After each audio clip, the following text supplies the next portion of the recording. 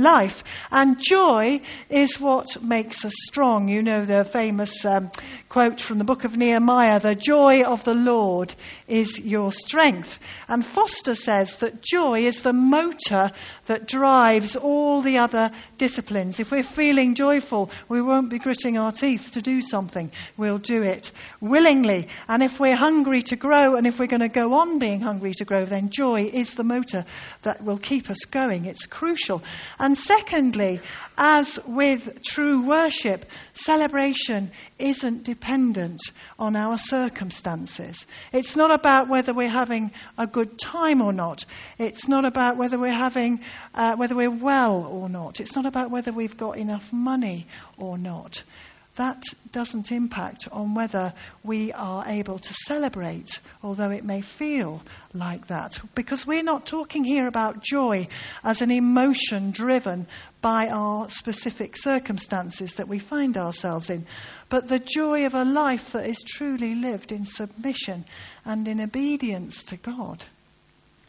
Now, the 14th century nun and mystic Julian of Norwich at one point was desperately ill, and nobody, least of all herself, thought she was going to survive this illness. And while she was so ill, she saw visions of Jesus, and she did recover. And after her recovery, this is what she wrote about that time. She wrote this: "In my folly, I often wondered why, by the great foreseeing wisdom of God, the onset of sin was not prevented." And by that she means the sort of fall,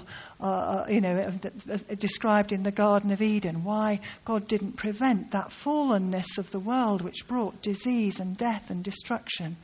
Why did not God prevent the onset of sin? "For then," says Julian, "I thought all should have been well, and I mourned and sorrowed because of it.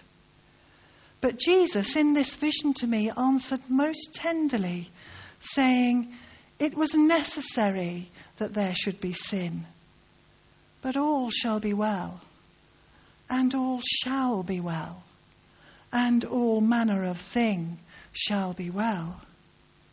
So in her dire sickness, unto death they thought, Julian of Norwich recognized the all-abiding, tender, loving compassion of Christ.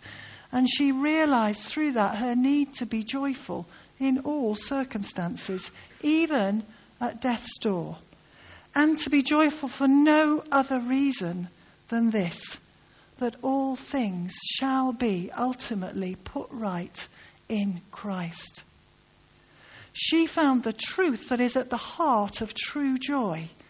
She found the truth that Christ was born, surrounded by scenes of celebration and joy, that Christ died in our place and took all our sins, the punishment for them, on the cross, that he rose with power and glory from the grave amid scenes of celebration and joy once again, and that he ascended to heaven and sits at the right hand of God the Father on his throne with the joy of heaven surrounding him, and that when every sinner is saved, even just the one, there's a party in heaven. The joy that she and we can know is that joy that we have been saved, knowing that our hope is not misplaced, that Jesus will come again and he will rescue the whole of creation and wipe out sin. And those of us who make the choice to put our trust in him have the promise of that joy in heaven eternally, no matter what's going on for us in the here and now. Richard Foster says that if we thank God for the good things in our lives, rather than focusing on the duff stuff, that's my words, not his, then we will be joyful. And that's the act of will that makes this discipline of celebration. So our daily lives, I don't know what your daily life's like. It might be full of misery and woe, and it might be really hard. It might be full of drudgery and routine.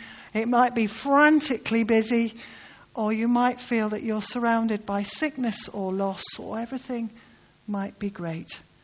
But God is God, dear friends. God is God, and Jesus is the Lord, and he will come again.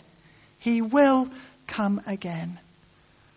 The joy of the Lord in knowing this, that's what can be our strength and give us more than ample cause to celebrate. So if you remember nothing of what I've said this morning, and I'm sure most of you won't remember anything much at all, but make the choice to honour God in every decision you make. Make those 1,000 tiny moments count. Live in the discipline of worship and celebration. And then, brothers and sisters, your souls shall be well. And all shall be well. And all manner of thing shall be well. Because this life is not all there is, and Jesus, the Lord of Lords, will come again. Amen.